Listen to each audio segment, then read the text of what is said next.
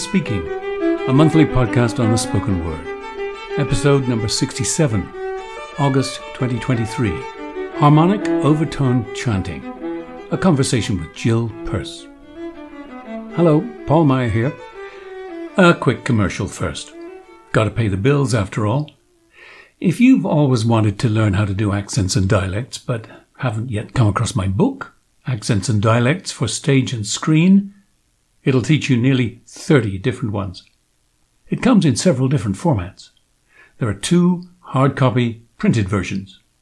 One delivers the all-important sound files on 12 CDs bound into the book, and the other delivers them as streaming audio, direct from the internet, no CDs.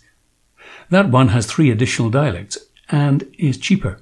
This version is also available at the same price as an iTunes ebook or Apple book. The sound files are embedded directly into the text. All the details at paulmeyer.com.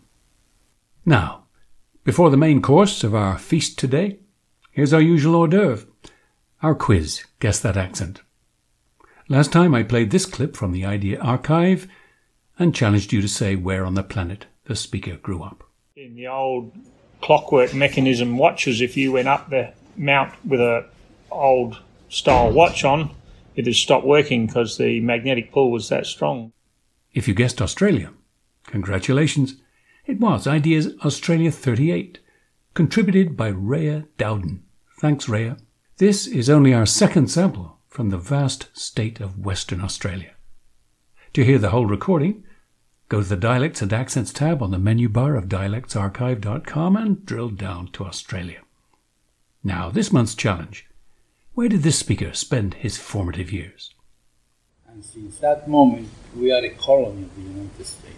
The United States avoids the word colony. They call it territories. But as I told once to President Clinton, if you look about that word territory, you find it in the Constitution of the United States, written in the 18th century. Get the answer next time. By the way, if you're listening to me at the moment on iTunes or Audible or any other podcast channel, switch over to paulmeyer.com and from the Other Services menu tab, select In a Manner of Speaking and then click episode number 67. There's a ton of extra material not available elsewhere. My guest this month is Jill Peirce, the Diane of Overtone Chanting. Over 30 years ago, I attended one of her amazing workshops. Like many of you, I had heard Buddhist monks and others producing those amazing sounds, the low, deep drone note, and then those high bell-like overtones. Magic. I wanted to do that. Jill taught the group the rudiments of this skill. Very impressive. So Jill, welcome to In a Manner of Speaking. Thank you. Very pleasant to be here. I've been treasuring the memory of our workshop back all those years ago in Big Sur in Esalen, and it's one of the highlights of my life to attend that Overtone Chanting workshop. So please, for the uninitiated, what are overtones and can you demonstrate? Absolutely. So overtones are the sounds that are contained in any note that you hear, unless it's a sine wave, a pure sine wave, and they colour the sound and they tell you who or what is making the sound by the loudness of the particular constituent parts. So it's a little bit like adding spices or herbs to a meal. You can add a little bit more of this, a little bit less of that. So every sound has its own characteristic colour. And that's interesting because we have to borrow from the language of vision. And in fact, the best analogy is very much visual in the sense that it's the rainbow. So we know that white light contains all the rainbow colours, but we don't see them unless it goes through a prism, through a raindrop or a crystal hanging in your window. And then you see reflected out the constituent colours of the rainbow. Well, it's the same with sound. You can allow sequentially these other internal constituent sounds to be heard by using your mouth as a filter. And we do that every day in speech. So the difference between one vowel and another is which of the harmonics or the overtones, depending on which word you're going to use, are louder than others. And so vowels are very pure because the harmonics are the purest aspect of sound, which is made up of noise at one end of the spectrum and pure tone at the other.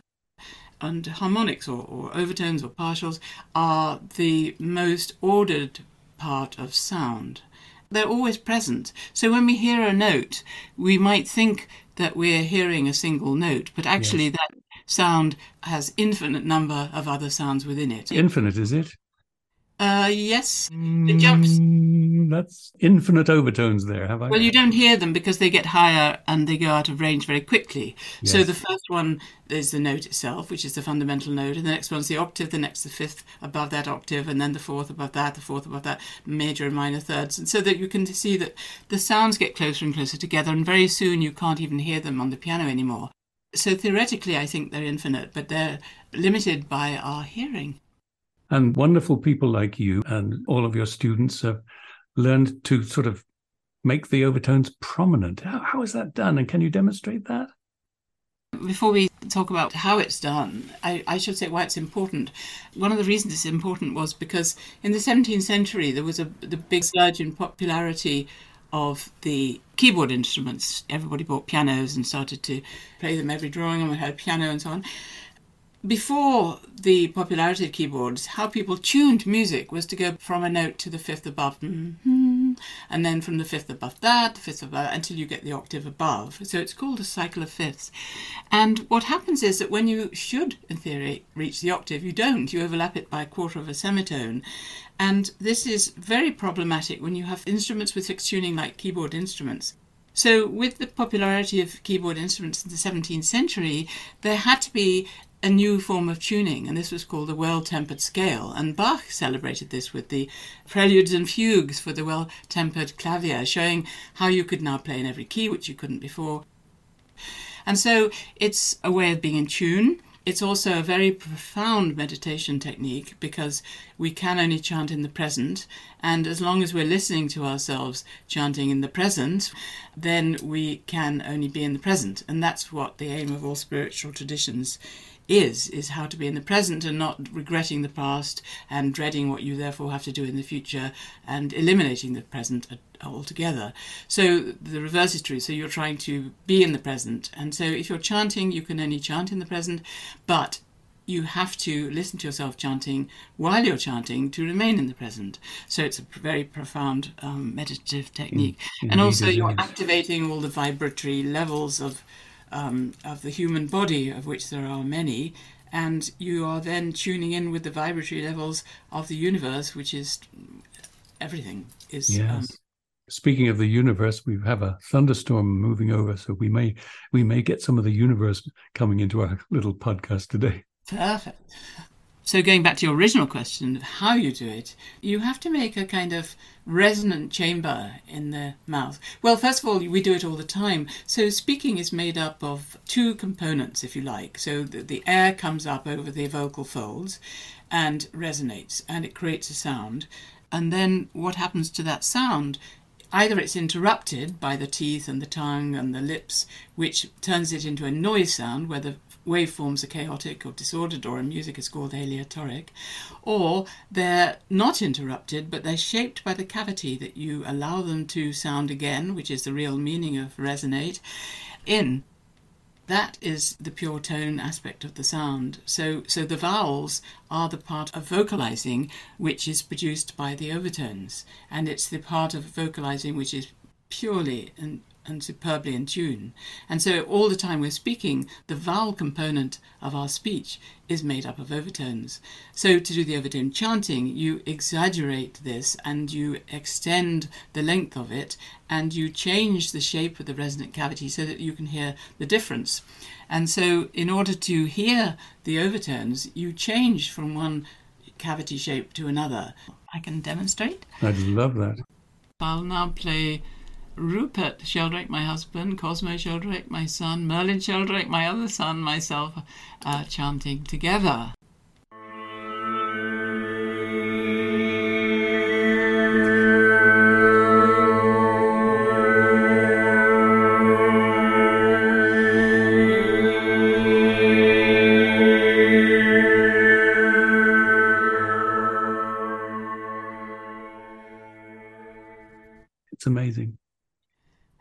Yes, well, it's a wonderful thing to do together, and it's particularly good for people who, been told they can't sing in tune, they can't carry a note, and this is a wonderful way of getting people to use their voices again. I'm going to play a little thing of, I'm not sure if I'm pronouncing his name right. You'll know Nestor Kornblum. Yeah. I came across this fascinating example of him actually singing Amazing Grace entirely in the overtones. Oh, yes, people can. Fundamental drone pitch. I think the listeners would love that, and I'll play it and then ask for you to comment. Here we go.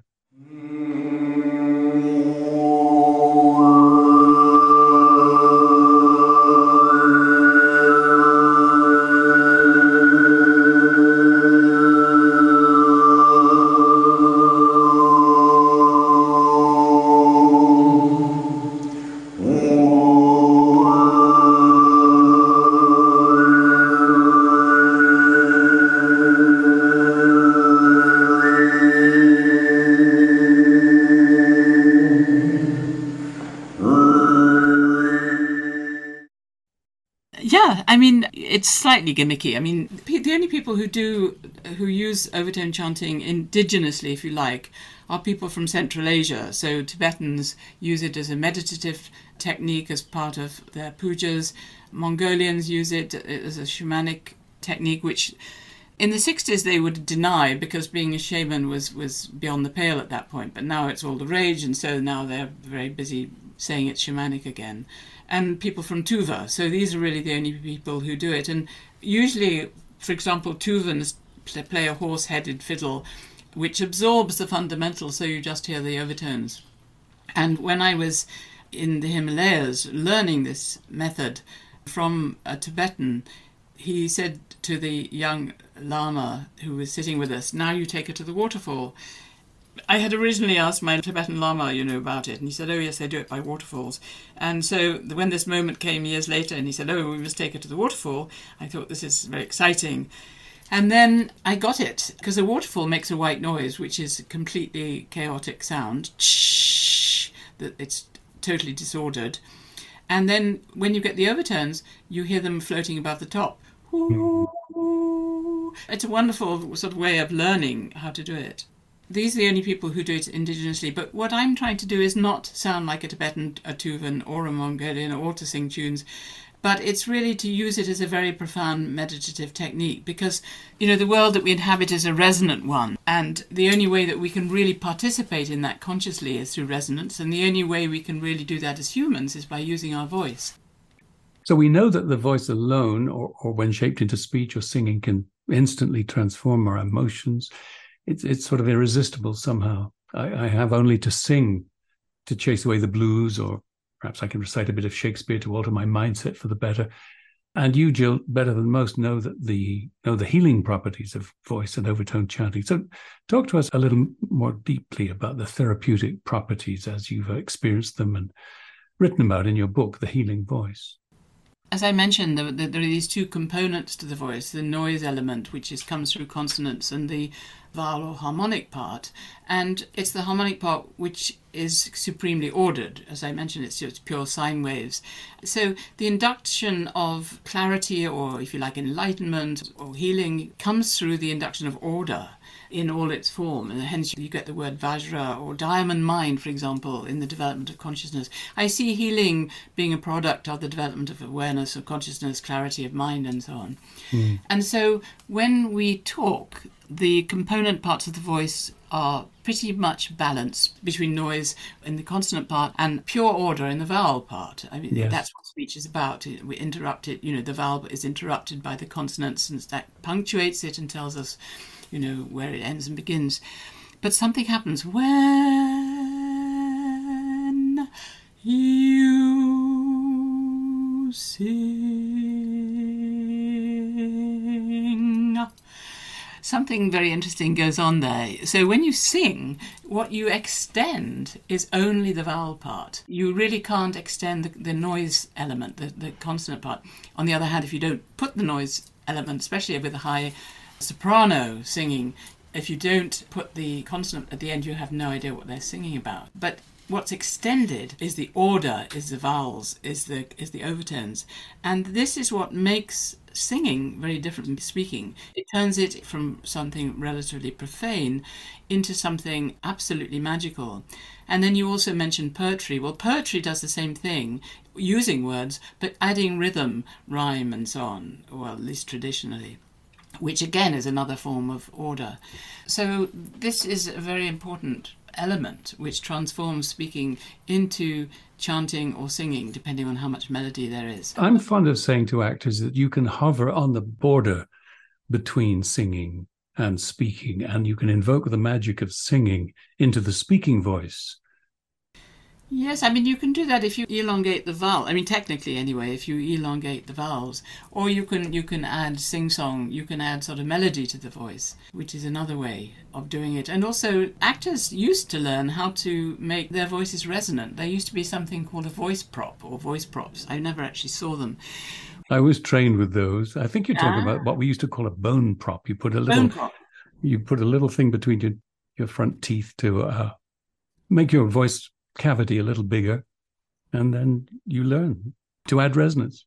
This is exactly it. So the most resonant space that we know is a sphere with a hard surface. And that's because there's nowhere on the surface of the sphere where the sound isn't directed back to the center. And the smoother it is, the more it's reflected.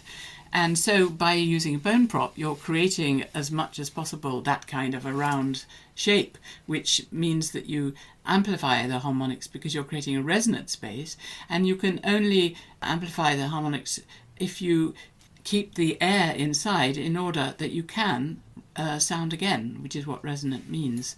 And resounding, yes. The more cave-like your mouth, which is what bone props used to do, yes. The more resonant your voice is going to be. Amazing. I'm going to play you this little clip and get you to comment on it.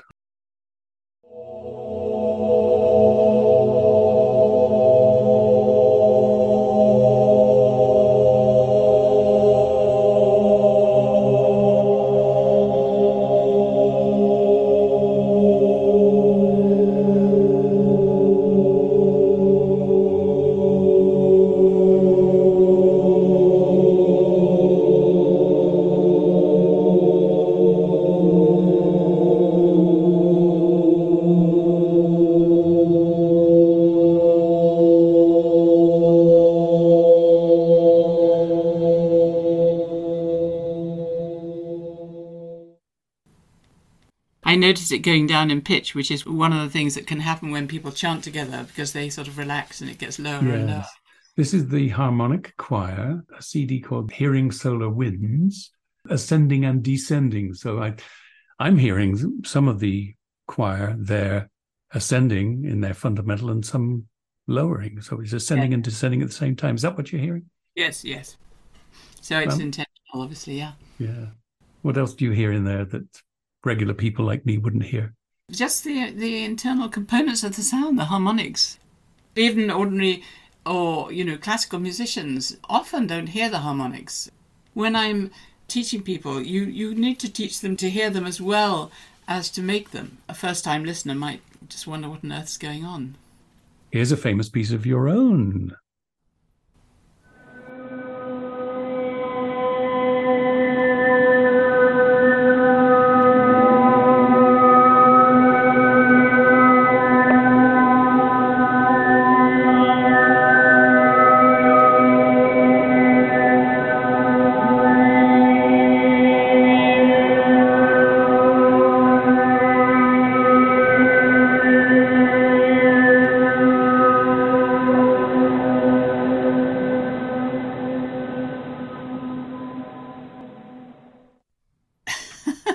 The video of that is absolutely fascinating because, of course, you did this in St. Paul's Cathedral with 7 or 8 friends, right? Yes. I was friendly with the Bishop of London and various canons, and they invited me in the evening there. It's so incredibly resonant. And so a group of us went in and chanted. What did the building itself contribute to the experience? Is there sacred geometry at work? Well, whenever you get spherical spaces, which of course St. Paul's is par eminent, again for the reason that I described, because all the sounds are reflected back to the centre, you get extreme resonance. Most sacred buildings have domes in them, so this contributes particularly to the magic of the sound. And the Cistercian ones are particularly resonant because they were actually created with music in mind. I mean, Bernard of Clairvaux, who started the Cistercian order, I mean, he talked about musical architecture. And so some of the most resonant sacred spaces anywhere in the world are Cistercian monasteries. Amazing. You've already broached the topic of Tuvan and Mongolian exponents of this, and I'm going to play a little clip. 5, unbelievably, it's female exponents that you'll hear exclusively in this recording. It's a little unbelievable when you first hear it. They're overtone and throat singing experts from around the world, and we have Tuvan, Mongolian, Inuit, and German singers. I would have loved to have identified them all for us, but they were left nameless on the YouTube clip from which this short extract comes. However, I did recognize the German expert. Her name is Anna Marie Heffel, Heffele. I hope I'm pronouncing that right. And her YouTube channel has some even more amazing demonstrations. Here, so let's listen to this and then get your comments.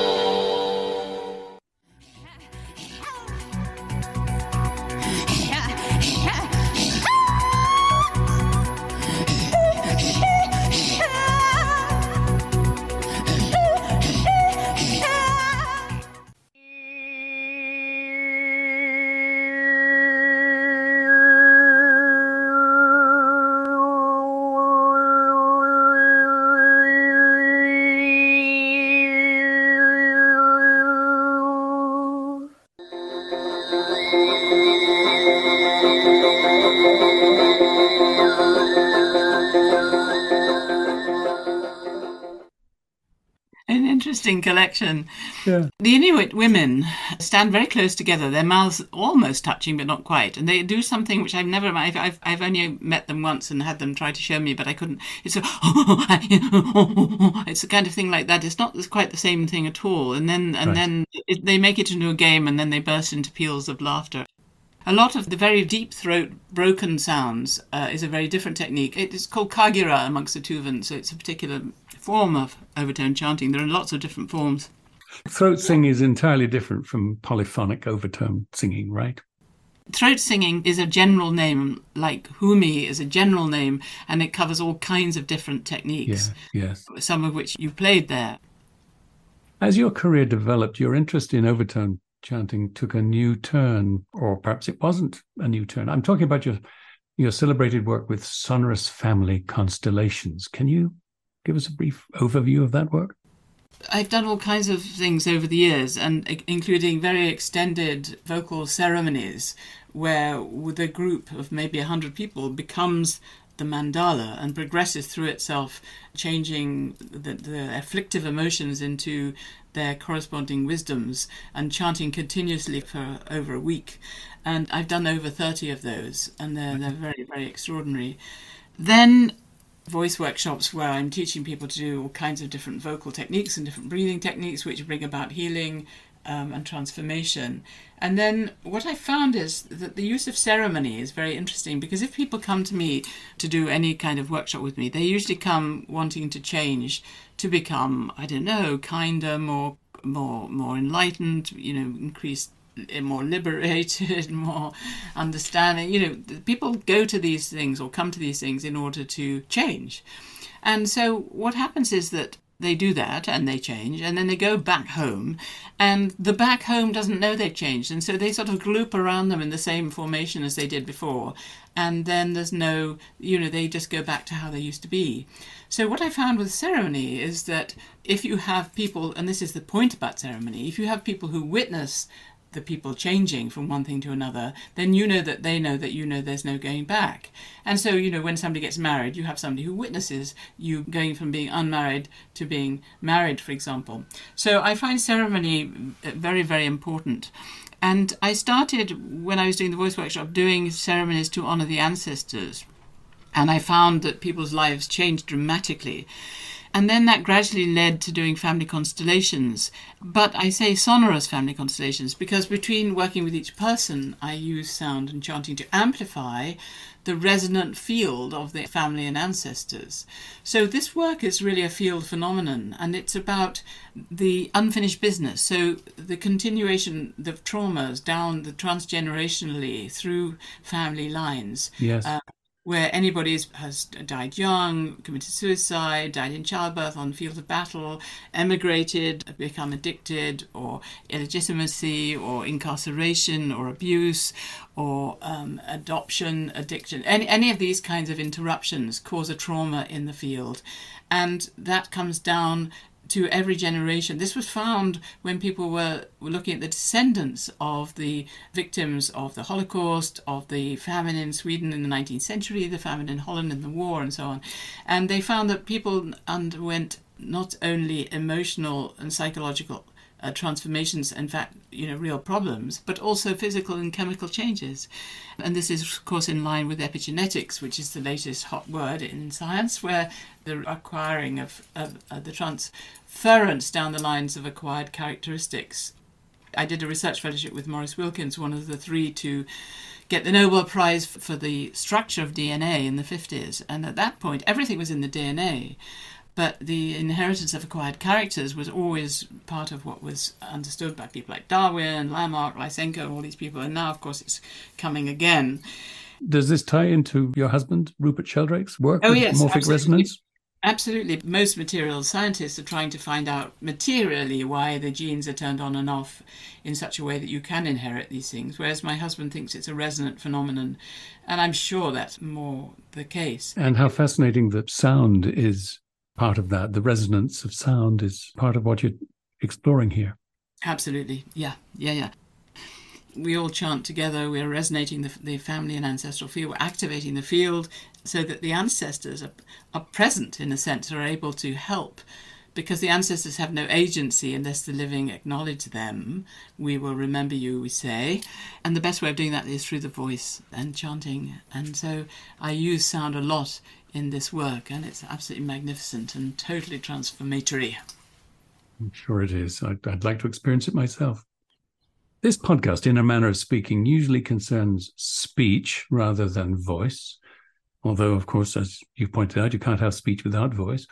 So can knowledge of overtones help the spoken word actor and other spoken word practitioners? Can we work the same magic, the holiness? Can we access all of that, applying some of the overtone chanting and singing techniques? Definitely. I mean, one of the things that voice teachers try to induct into their students is that the voice is engaged. And this applies as much in the speaking voice as in the singing voice. The voice, we have to engage our voices, not to artificially change your voice. But the point about any work with a voice, and that includes speaking, is to get your authentic voice. And to engage it. And so the harmonics are a way of working with resonance in their most explicit form. If you learn singing, for example, classical singing, one of the things that's hardest to transmit between teacher and pupil is resonance. But if you learn to do resonance in this way, where you actually articulate and amplify the internal notes of the sound, yes, then you're understanding resonance so completely, and that affects your speaking voice as well. I'm going to play a little bit of Richard Burton speaking the opening of Under Milk Wood by Dylan Thomas. Burton's voice was, for many, the most thrilling speaking voice ever. And it seems to me very rich in overtones, maybe those Welsh wood notes, wild. Let's listen to Richard Burton and then talk about what we've heard. To begin at the beginning. It is spring, moonless night in the small town, starless and Bible black, the cobbled streets silent and the hunched quarters and rabbit's wood limping invisible down to the slow black. Slow, black, crow-black fishing boat bobbing sea. The houses are blind as moles, though moles see fine tonight in the snouting velvet dingles, or blind as Captain Cat there in the muffled middle by the pump and the town clock, the shops in mourning, the welfare hall in widow's weeds, and all the people of the lulled and dumbfound town are sleeping now. Obviously, we hear those vowels extended: houses, blind, moles, see fine tonight. But there's also extension of consonants, singing. Yes. Well, I mean, one of the things I noticed, I've witnessed a lot of Sufi teachers, for example, and also Rajneesh, and very often when they're speaking, they elongate the S's, almost like a snake sound. Yeah. And it's very hypnotic, that I've noticed. But yes, I mean, you can... And you can be quite hypnotic in the way that you can, and you can also, as you say, make the vowels very rich, but also extend, that sort of, particularly the S sound. I mean, you can actually extend all of the continuant consonants. The only things you cannot extend are, of course, the stop consonants. He actually does elongate those continuant consonants. Yeah. And seems to me, as a result, to hover between the sacred and the profane, the vowels and the consonants, and hover between singing and speaking. He's activating the harmonics, as you say. The vowels are very conspicuous, and he's also extending the consonants. So he's very much bringing resonance and this kind of hypnotic effect into his voice. Yeah, it's wonderful indeed. There seems to be a certain brightness which I associate with the overtones in some of his vowel shapes. I mean, you and I probably say people, people, people, but he says people, people. There's something about that E, the placement, the shape of his E sound that is brighter. Would you agree? Yes, absolutely. And I'm sure the Welsh has something to do with it. I mean, it's not for nothing that the Welsh are considered to be wonderful singers, Yes. Welsh is very funny because if you look at it written down, it looks like it's all consonants, but when you hear it, it's all vowels. Yes, yes. I did a podcast on the primeval sounds of Roy Hart. You know Roy Hart's work? Well, I know of him. I didn't meet him, but he extended his voice in all directions, yes. Yes, podcast number 59. And the sounds that he and his successors were able to make are thrilling in a very similar way, it seems to me, to overtone singing and chanting. The sounds are primal and daring and intriguing. They sound more than human somehow. Yes. You referred to Stockhausen and your work with him in the early 70s, was it? Yes. Tell us about their work. I'm fascinated to learn more about your work with Stockhausen. Well, I mean, I was working and living with him, and so he was like, we were partners. It was fascinating. I mean, he was sort of larger than life and was genuinely a sort of genius figure. And I mean, the particular role that he played in my work was this transmission of the harmonics. I'd been studying with Tibetan Buddhists long before, so I got it from them, and I got it from him as a sort of Western art music version, because he had created sound from pure sine waves. He created electronic music. It didn't exist before in the 50s, he started it just using sine waves and building up sound from sine waves, pure waves. I got to understand sound in a very, very, very profound way, and understand how it's built up and so on. Just as a digression, is there no sound generated in the natural world that compares with a sine wave in its singularity? Or I'm thinking of certain flute music that sounds so pure that... Yeah, funny enough, flutes are quite complex, actually. The nearest would be a sort of tuning fork in the natural world, I think. I see. Bells are very complex. They might sound very pure, but they're actually quite complex, have overtones and undertones. And Yes. flutes are very complicated and not pure at all, actually. So there really is no sound in the natural world that is like a sine wave, an electronic sound. Not really. I mean, except for tuning forks. Not really. No, not that I've come across. Anyway, they're all composite sound. They're all contain complex harmonic pictures. Yeah, I'm not sure about bird sounds. I don't know. I can't answer that. Jill, this has been just fascinating. I know the listeners will agree with me. Thanks for joining me, Jill, on In a Manner of Speaking. You're very welcome. And thanks to you for joining me, Paul Meyer, and my guest, Jill Peirce. To learn more about her and her work, and for the links to the audio clips I played today, go to paulmeyer.com, choose In a Manner of Speaking from the Other Services tab on the menu bar, and click on episode 67. Email me with your comments and questions, paul@paulmeyer.com. And don't forget to follow Paul Meyer Dialect Services on Facebook and me on Twitter, or X, if you prefer the new name, @DialectPaul. The audio clips used in this episode were all taken from YouTube and used under the copyright doctrine of fair use. Details on the podcast webpage. Join me next month on In a Manner of Speaking.